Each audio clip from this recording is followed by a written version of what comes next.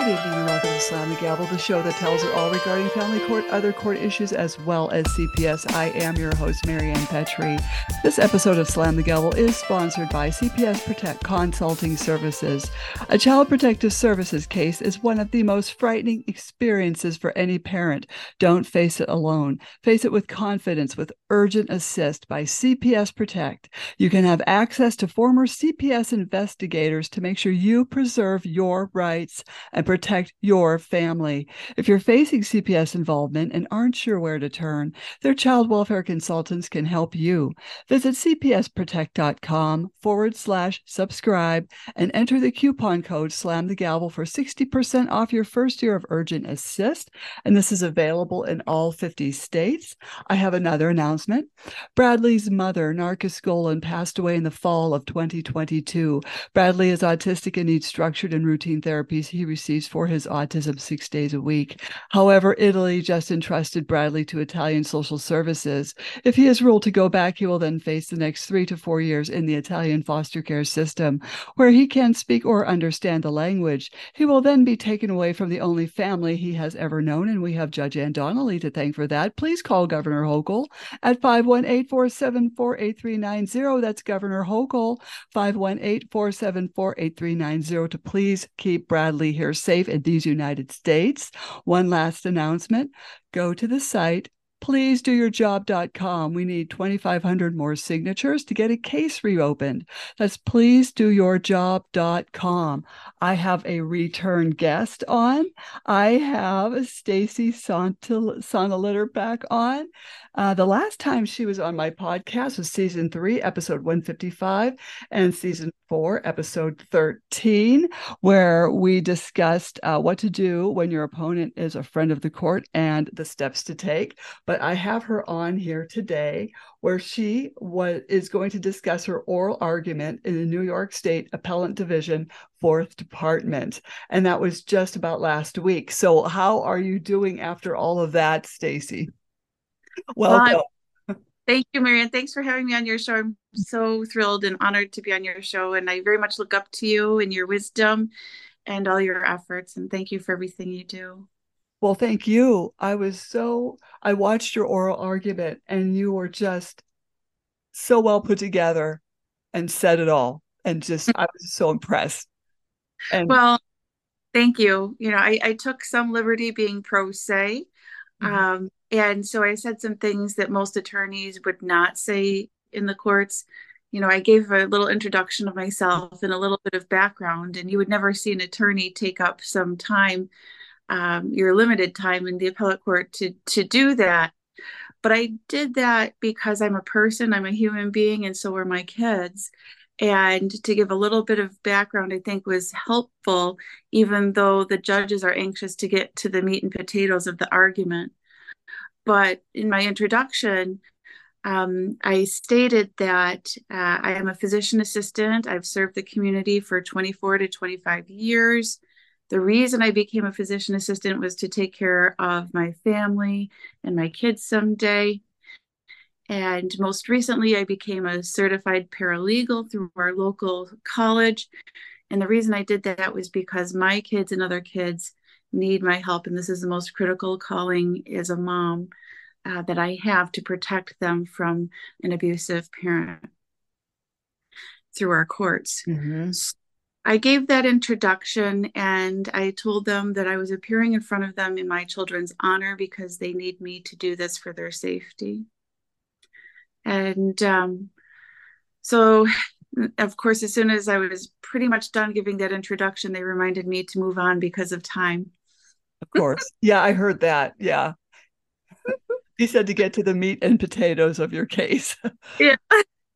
I'm like, well, but the thing is, you need to build your case as they do in criminal court, to discuss your past and that you're not some dingbat pro se up there just jumping right into the case. I think that was smart to give your background so they know that you are very well, with it and Right. educated, I mean. Unfortunately, there were, to just not put it any better other way and just to state the reality of it is many judges, if not most or all, have narcissistic tendencies. And unless you show that you know their people, then they almost don't listen. So I made the choice to become a paralegal, not just because I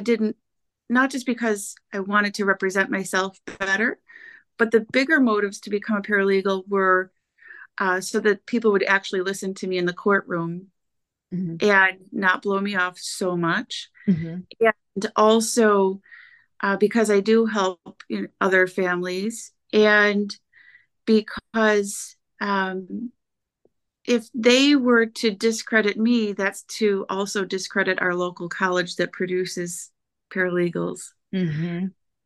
So it more was to um, up my up my game than it was to sincerely become a paralegal. In fact, I may never work as a paralegal, Right. you know. So it was more strategy than anything. And I had to make that known in my argument, or they would blow me off just as any other person yet again. Mm-hmm. I've been there. Yes, I've been blown off. And they still want to blow you off because you're exposing truths that put egg on their face. Mm-hmm. So it was even more so for that as well. Just they'll blow you off, sadly. Right. And I don't even know. Did they even look at your evidence? Right, because they made a question about that. And I'm going to tell you, I did a whole like data download dump in in that um in my record, because when I was arguing the case in the lower courts, I knew that I would likely have to do an appeal. Mm-hmm. So I had a dump of all the evidence of child abuse, and it's superfluous. It's not like a he said, she said.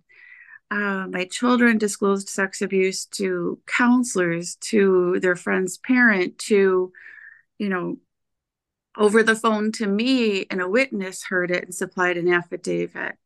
My daughter had runaway behaviors from her father.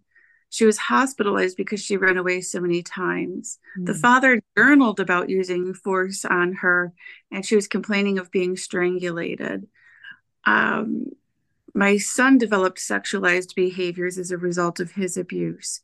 The evidence is not minimal, the evidence is superfluous. And I did a data dump of all this and put it in the record, and it still seemed as though they thought it wasn't in there. My ex was also indicated 4 times by a neighboring child protective services, and they act like it doesn't exist.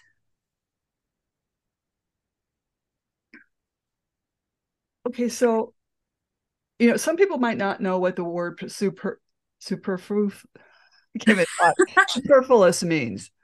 Well, I mean, it was just there was a lot of Right. evidence that I put to the record. I have, just for an example, I have all of the CPS unredacted records, and my children disclosed sex abuse and strangulation to Niagara County CPS. My daughter said when, where, why it happens. She lied about her homework. She crumbled it. She told a lie. She got strangulated. And my son said he saw it happen, when and where, in the backpack room. And they didn't do anything about it, but it's in the records. Mm-hmm. My daughter did a handwritten statement while she was at her father's house, not my house, and it's stated in the record and in court transcript, because we took testimony from the caseworker, and she knew that this statement was written while at the father's house, not my house, Mm-hmm. that her father pinches her privates and she doesn't want to live with him anymore because she doesn't want to be scared. She wants to live with mom. And they also did nothing about that. But all of this is in the record with the appellate court. And they acted like it wasn't there. Now, my ex tried to argue res judicata.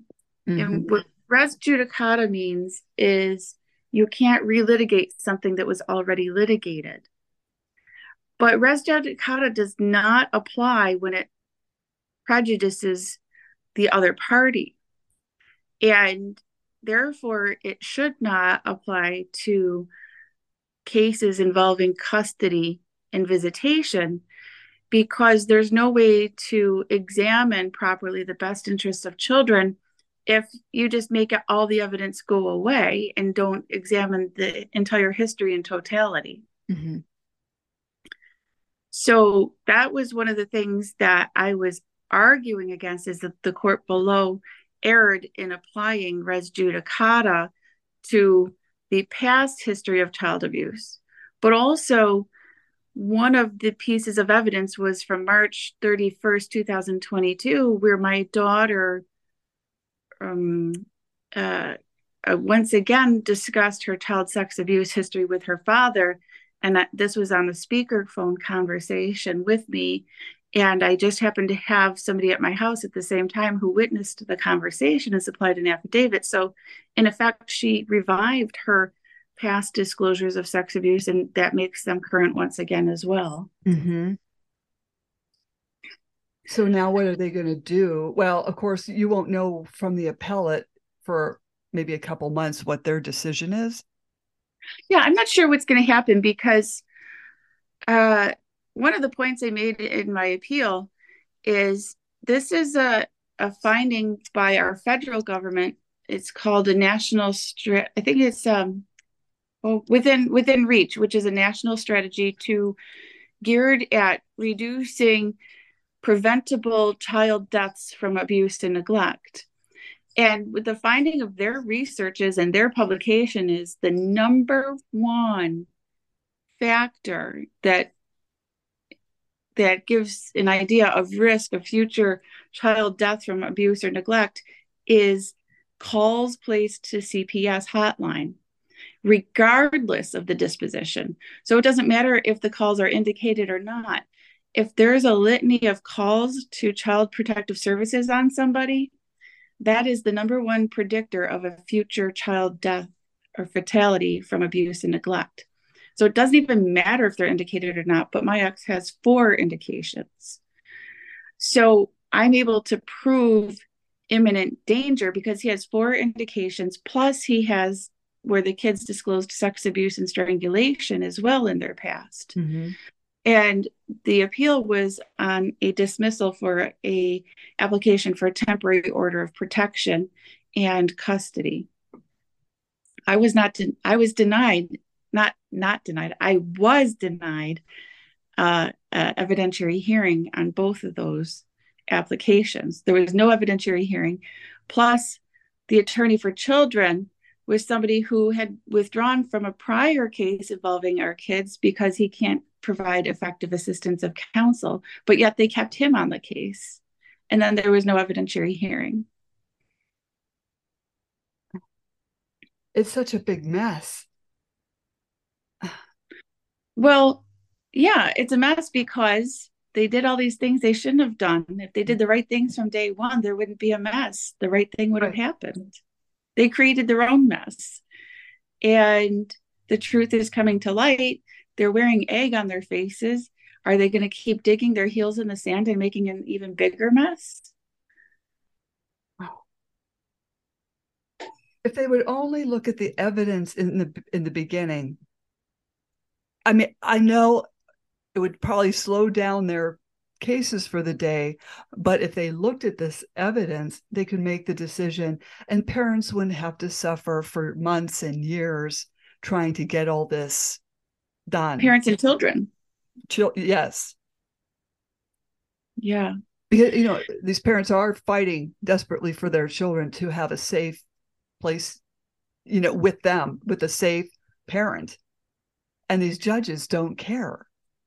So a couple of things I think, the most important thing I think in any case is what happens in the very beginning. Mm-hmm. And unfortunately, that's when people like myself are most naive. And that's when you're vulnerable.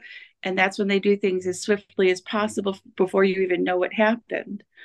Um, but it's those beginning stages that are the most critical. Mm-hmm. And if you can get someone to do the right things at the beginning of your case from the first step, you'll be a lot better. And in my case, I think the most critical errors were my attorney knew there was sex abuse issues. And my ex husband is an attorney, former attorney for Child Protective Services, current attorney for Niagara County Public Defender's Office. And she filed my divorce application to the same courts he works in regularly. That was probably the biggest mistake any attorney could make, if not a mistake, intentional sabotage. Mm-hmm.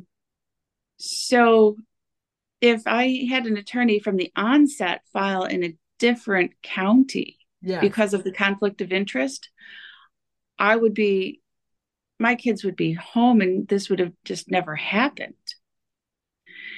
And second to that is, like you said, they ignored all the evidence because, these are courts that he practiced in regularly.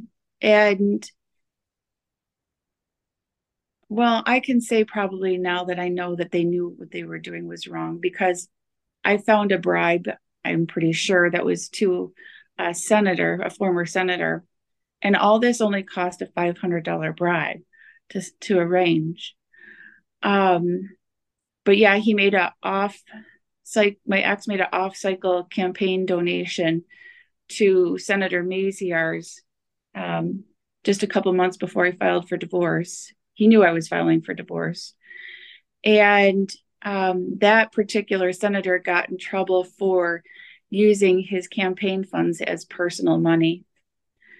And that senator got arrested for that. So in effect, that was a bribe. And then that senator set up the judge, Richard Clock. And Richard Clock only got his position as a judge because of this Senator Maziarz. And when my children's pediatrician testified about the sex abuse and that he felt that the kids were sexually abused, that senator's wife was in the courtroom as the secretary to the judge.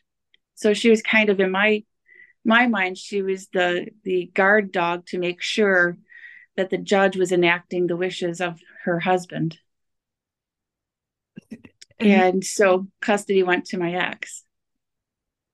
This has happened. Well, your case, my case, another parent's case, where there is this conflict of interest, where these cases should not even be in these courthouses. Again, where, your ex was working, my ex's wife was working. This is just so disgusting. And now your children have to sit around and suffer for Years. more money. Yeah, right. Unless the appellates really think about this and just give you custody. Is that what your hope could be? I mean, what are they going to do? I mean, he has 4 CPS indications by Erie County. Mm-hmm. The kids disclosed sex abuse. The kids disclosed strangulation. It's in the record. To what point are they going to keep digging their heels in the sand? I mean, it's unfortunately you see cases like this where they do, and that could very well be my future, that they continue to do that because you see the same thing sometimes when it's so obvious. Mm-hmm. I think sometimes persistence pays off, and you seem to be a persistent person. And do you know how persistent I am? Yeah. This past week, I traveled to New York City with a gentleman who is just such an inspirational story, and I really want people to listen to the details right here about this gentleman. Mm-hmm. He was labeled as learning disabled in the school system growing up, and as an adult, he represented himself pro se and just appeared before the Second Circuit Court of Appeals in the United States. That is the second highest court in the United States he just appeared in. He did all that himself, navigated the courts. So now I traveled with him, and I guarantee if my appeals are denied, I'm going there. Right. Absolutely. So they can keep trying to sabotage me, but I'm going to keep persisting and escalating my case. Absolutely. And now I know how to do it. I think that's excellent. I heard of this fellow. Of course, Facebook seems to be the national news, it seems, you know. Mhm. But yeah, I've heard of him. And I don't think he ever was learning disabled. And again, you can also grow out of that too, but still he Well, navigated his way. or just people have different ways of learning. Right. And he wasn't thriving in the traditional ways of learning. But yeah, clearly he's resourceful. Mm-hmm. And that's one of the biggest things you need to be today beyond intelligence is resourceful. And he figured everything out and did it. That's pretty So smart. I mean, because a lot of parents don't realize the paperwork and the research that goes into writing these briefs. And I don't know if you have to do, I don't know it where you're at, if you had to do a reproduced record, but that's another pain in yeah, the rear end. Okay. yes. Yeah, I know I've heard of some courts that will send your whole record over by CD to the appellate court, but no, we have to reproduce the record here. And you know, and it's not just the time it takes, it's also all the blocks that they put in there to make it hard for the average person to figure out all the technicalities and the steps involved. And they hope that you'll succumb to, you know, this step or this technicality and just fall back and roll over and not proceed.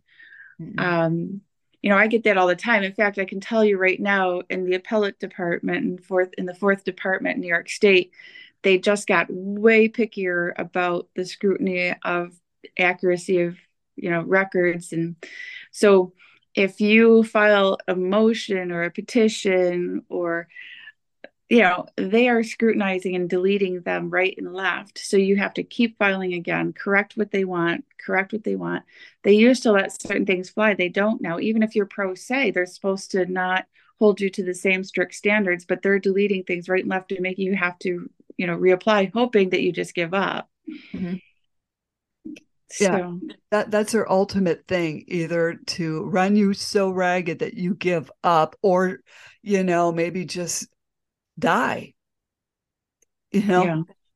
yeah, And yeah. yeah, I was persistent too. And when I was in school, I was labeled as a learning disability. I don't think I was, though. I just didn't want to do my homework, you know? See, yeah. I was, to be honest, right. I was always getting yelled at for that. But I was smart enough to get, 2 wins in the Superior Court of Pennsylvania. So you can't judge someone by Right. an alleged learning disability. But but those stories and like yours, it gives people hope because it is an overwhelming, stressful process. For me, Yes. Oh, I for can me, imagine the stress you're under knowing your kids are with a child abuser. yeah, and for me too, like just the first appeal I ever did was so stressful because I really figured it all out on my own. Jackie Pedanik from Be Loud State Watchers was helping me to some degree, but uh, it's still it was tremendously stressful to figure out the process. And it took me probably quite to a year to do my first ever appeal. And I'm telling you, there were probably 10 cardboard boxes on the other side of my bed. I Oh, slept next to every night because I was like, if I have a minute, I got to work on this. Um, and I was working several jobs at the time. Super, super stressful. But once you get one under your belt, then the rest kind of tend to flow. Mm-hmm. Well, I had lost two cases in, you know, the Superior Court. So, but I was persistent. I just kept coming back until this got Right. corrected. It had to get Yeah. corrected. Yeah, you do. You keep going back. Mm-hmm. Everything that they reject, you fix whatever they say is the deficiency and keep persisting.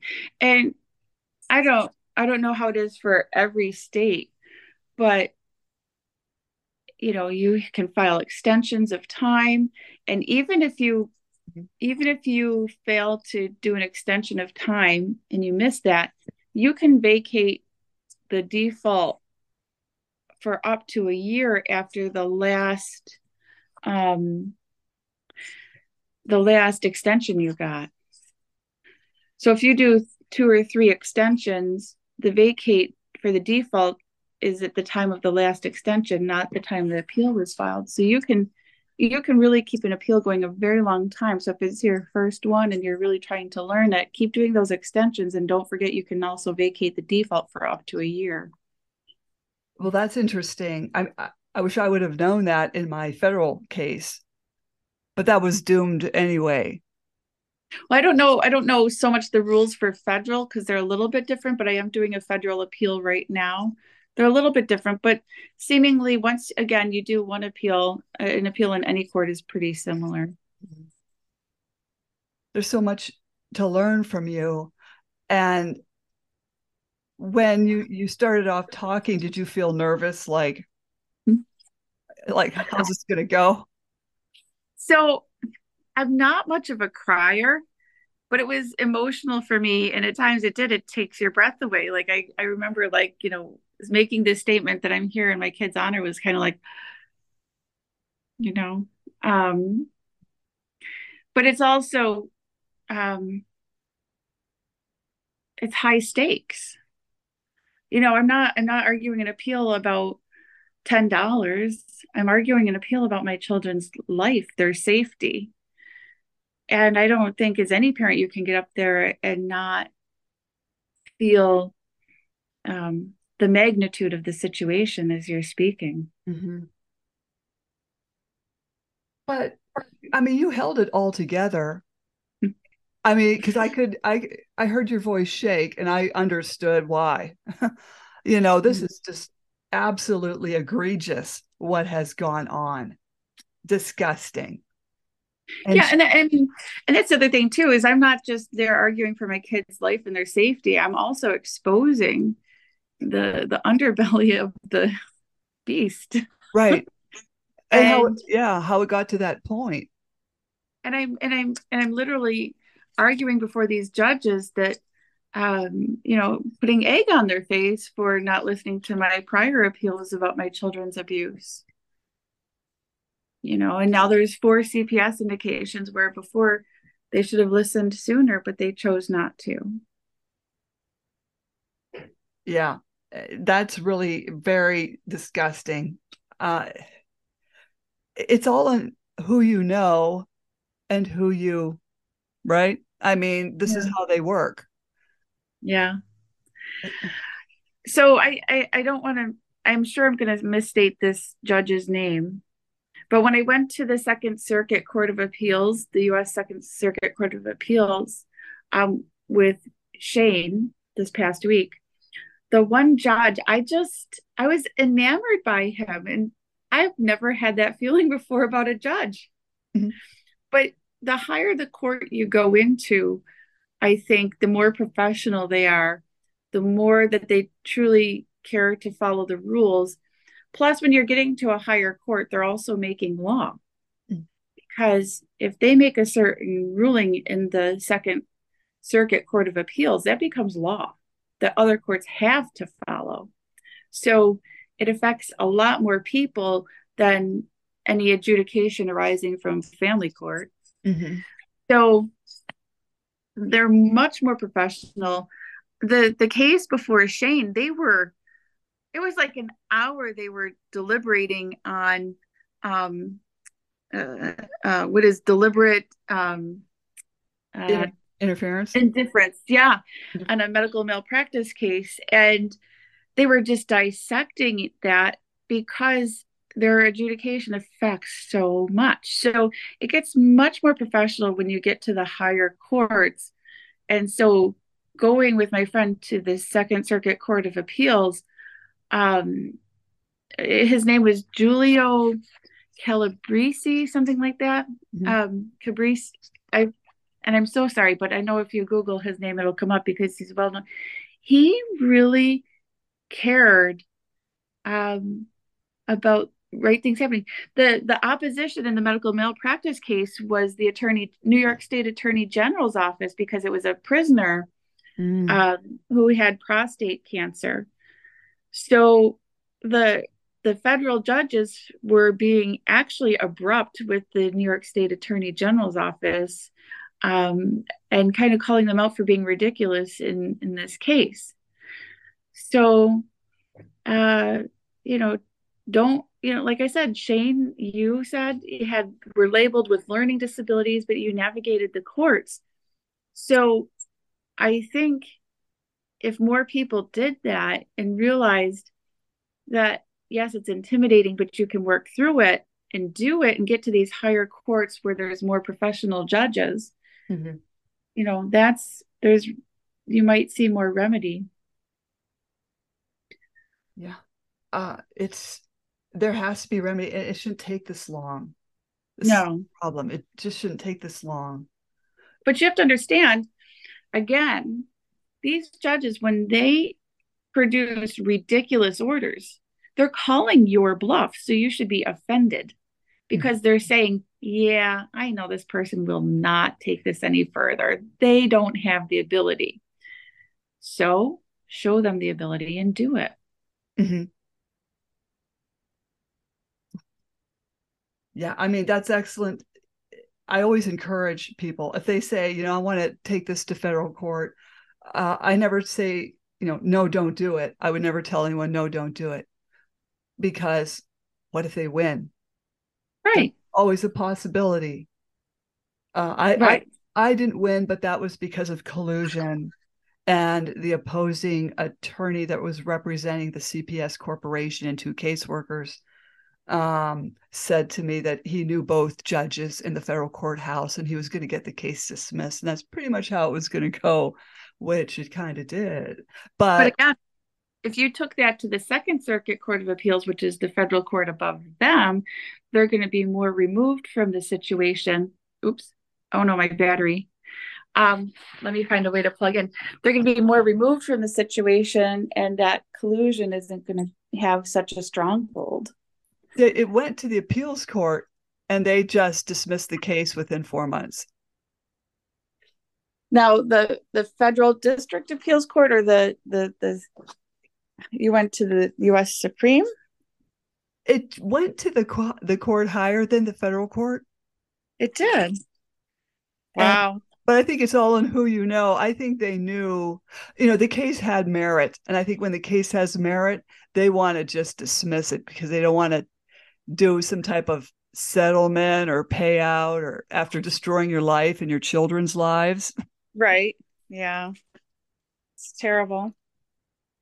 Oh. But yeah, I still think, there's all different ways to fight things. I mean, I also think that relying on the courts isn't always the right answer either, because part of how I got my kids back was the things that I did outside of the court too.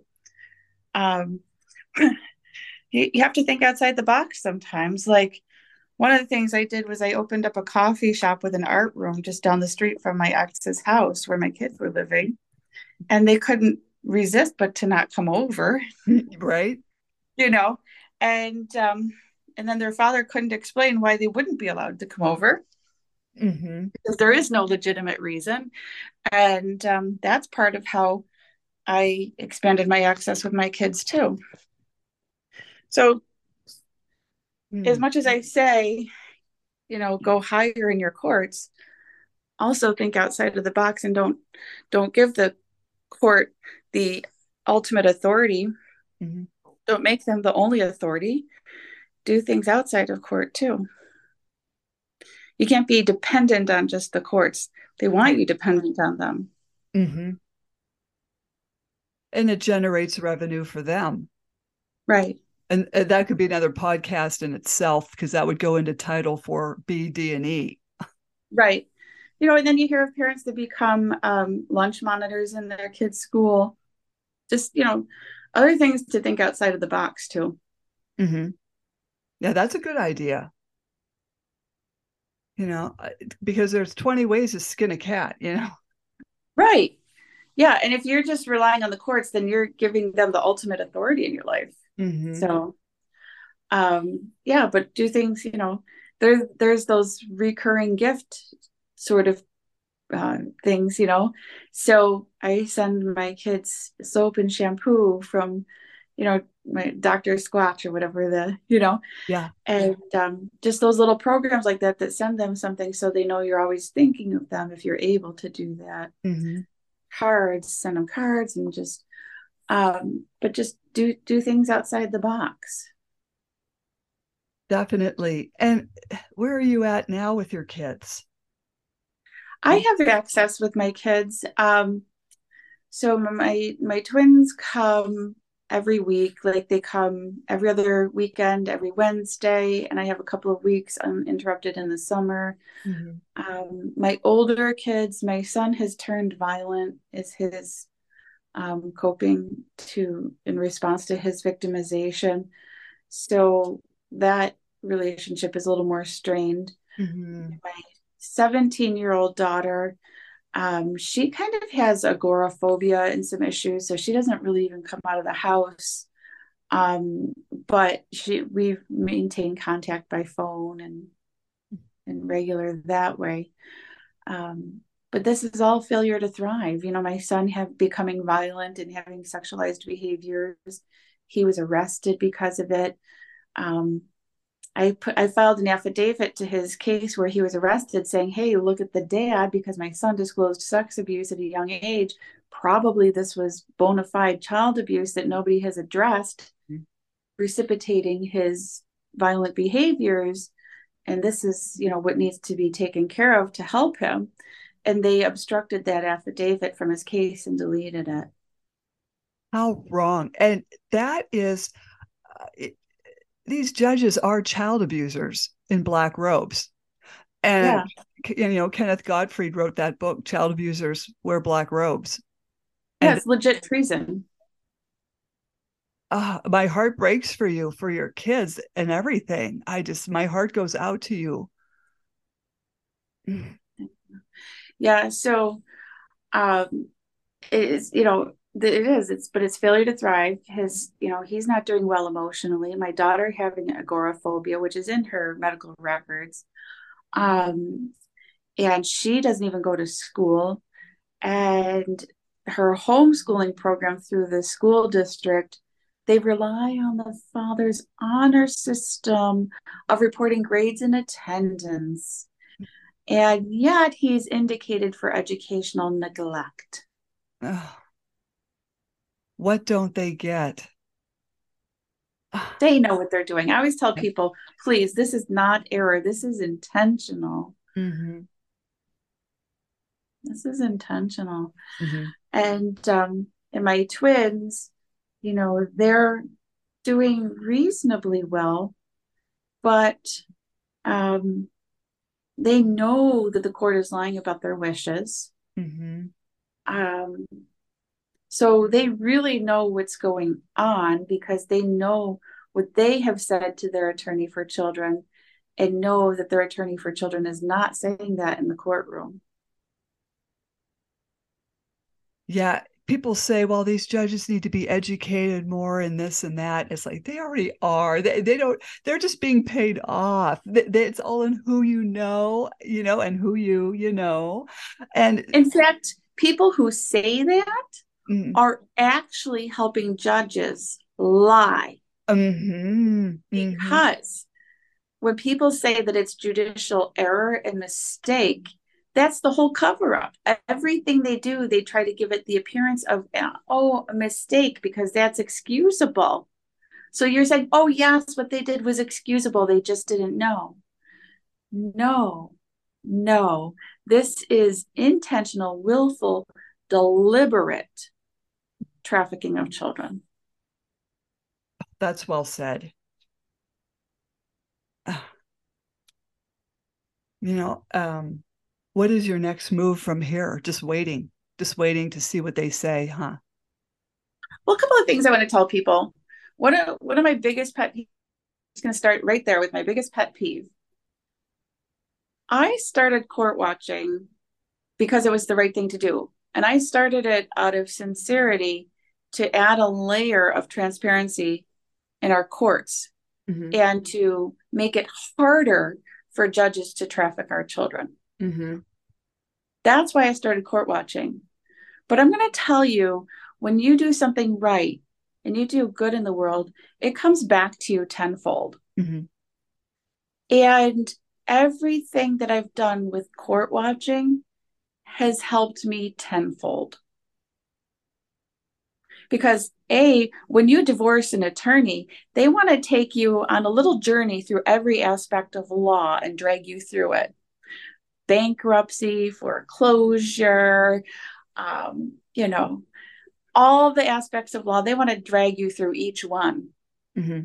And so when you go in and you court watch, you know a lot more about the law than you would have known if you didn't. Mm-hmm.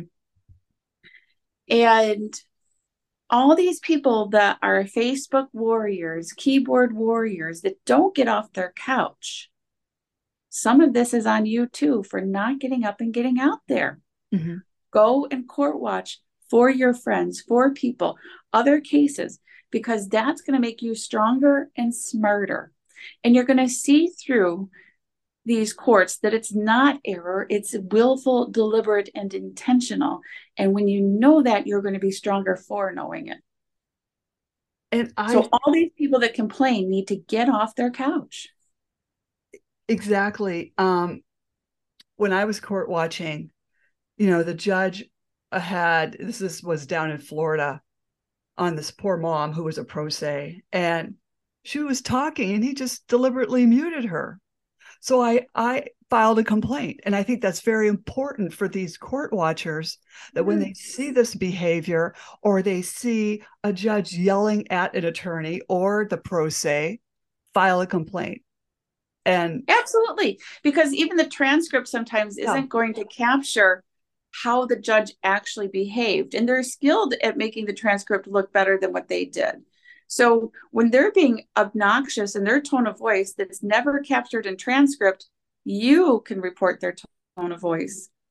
And exactly. not just report it to the judicial committee, but you can actually file a non-party witness affidavit as a court watcher and file it directly to the person's case, which may actually help them when they go for an appeal or when they go to file a motion for the judge to be recused. They can put your affidavit in an exhibit. And that testimony from court watchers is going to be, in effect, remind judges that they work for us. Mm-hmm. Even, even if bad people start becoming court watchers and Mm-hmm. doing bad things, it still has the effect of reminding judges that we're their boss, Right. which is more important.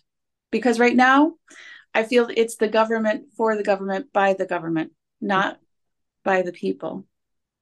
Yeah, you're right. And I was talking to one of my friends. I said, "Hey, I filed a complaint on this judge," and she said, "Well, I didn't do mine yet. I don't, whatever."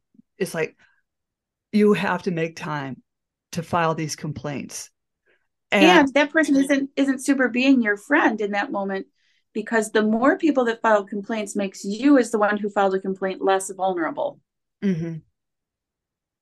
The more people that do this and do it in droves protect the people who might have singularly done it and been more vulnerable. They Mm-hmm. can pick on one person, they can't pick on 25. Well, in fact, I was court watching in Kentucky for a friend, and the judge would not listen to his motions. Just we'll discuss this at another time. However, I had gotten in there early, and I was watching a female attorney argue for more time for the mom. And there was no child abuse indicated. There was nothing. There's no reason. I'm here, if I was a judge, I'd be like, yeah, give her more time. But he was doing the same thing to her. He was just saying, well, we'll just discuss this. And I didn't know the attorney's name. So while I filed that complaint for my friend on that judge, it bothered me. And I filed another complaint, and I wrote to them. I said there was a female attorney. She was wearing yellow. She had light brown hair. She was arguing for more time for the mother to have more time. And this judge was doing the same thing. So I just sent that off. So I don't know, maybe that will help that lawyer, or I can find out who this is. But yeah, so, you have to remember our judges. Well, first of all, I hinted to the fact that, or just blatantly said, judges tend to be narcissistic. Mm-hmm. And one of the demise of the narcissist is that they never know where to stop. So they get away with something, then they keep getting away, and they keep, pressing the envelope, right? So that's to their demise. So they're bold right now. They do their dirty in front of anyone or anything on the record. They don't care. They're bold because they feel they can keep getting away with it. Mm-hmm. So that's to our benefit, though, because they're going to lose track of how bold they can get before it starts biting them in the butt. Mm-hmm. So one of those ways is, again, they're so bold, they're doing such bad things. Now it's time for people to start watching it in the courtrooms, reporting it, filing non-party witness affidavits to the case. Because at some point, if the public becomes participatory to such a level and keeps reporting this, it may not eradicate the corruption, but it's going to keep it in better control. Mm-hmm. Yeah. And it's to our fault that people don't get off their couch and go do this. Almost every single person I have helped with my own precious volunteer time doesn't come back. Mm-hmm. Mm-hmm. Almost universally, they get their kids or whatever and go away. And it's almost to the point it's painful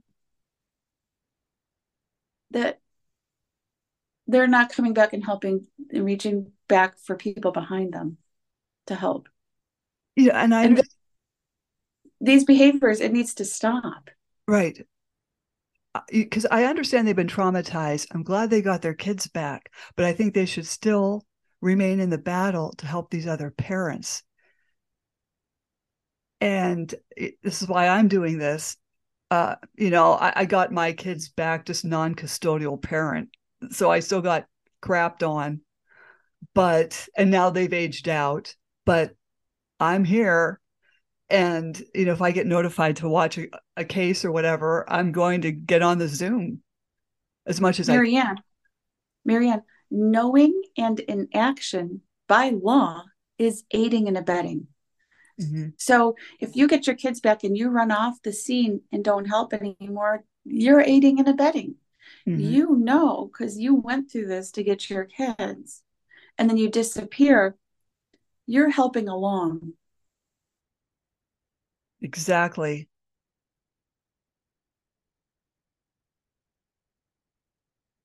I'm a physician assistant.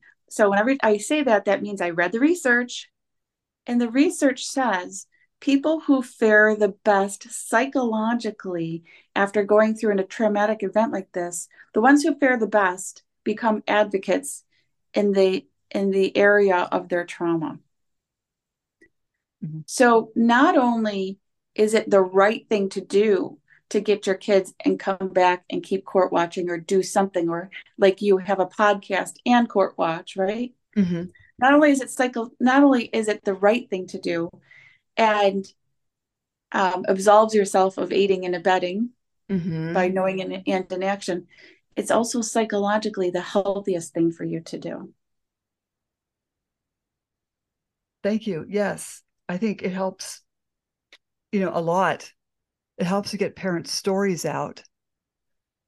And I'm so glad you came on. And if there's any advice on, what you just did with your oral argument, what advice could you give a parent? You have to do what you need to do to put your head on your pillow at night and know that you fought your hardest for your kid. Because maybe one side says, "Oh, I spent a lot of money. I did enough. I can stop there." You're never going to put your head on your pillow at night and truly convince yourself you did enough. You can't step away. You need to keep advocating for your kids if you know they're being abused. Mm-hmm. I mean, it's one thing if my ex is an attorney, kidnapped my kids fraudulently through the courts, but he was actually a good dad and whatever. That would be one thing. But I can't put my head on my pillow at night until I know my kids are safe. Mm-hmm. Sometimes people might need to tap out for a minute and come back. Fine, I get that. Mm-hmm. But ultimately, you need to do what allows you to put your head on your pillow and know that you gave your every atom of dedication to your kids without falsely convincing yourself you did, because your right mind will still always know you didn't if you didn't. Mm-hmm. So think outside the box, do things that are outside the courtroom, because you don't want to give them the ultimate authority in your life and control and submit to them that they're the only way you can get it to your kids, because they're not. Mm-hmm. Think outside the box, fight on many fronts, outside the box, on your own time, in the courts, fight on many fronts. And remember, people who admit to having learning disabilities have navigated the system. So there's no excuse. Keep fighting. Mm-hmm. Most definitely. How can people reach you if they have any questions? So I'm prevalent as a moderator on Be Loud State Watchers on Facebook. And I also have my own group for people that live locally in Erie and Niagara County, New York State. I have Be Loud Erie Niagara on Facebook as well. And you can contact me through those groups. Or if someone reaches out to you, you can put them into touch with me. Will do. Will do. So don't jump off. Okay.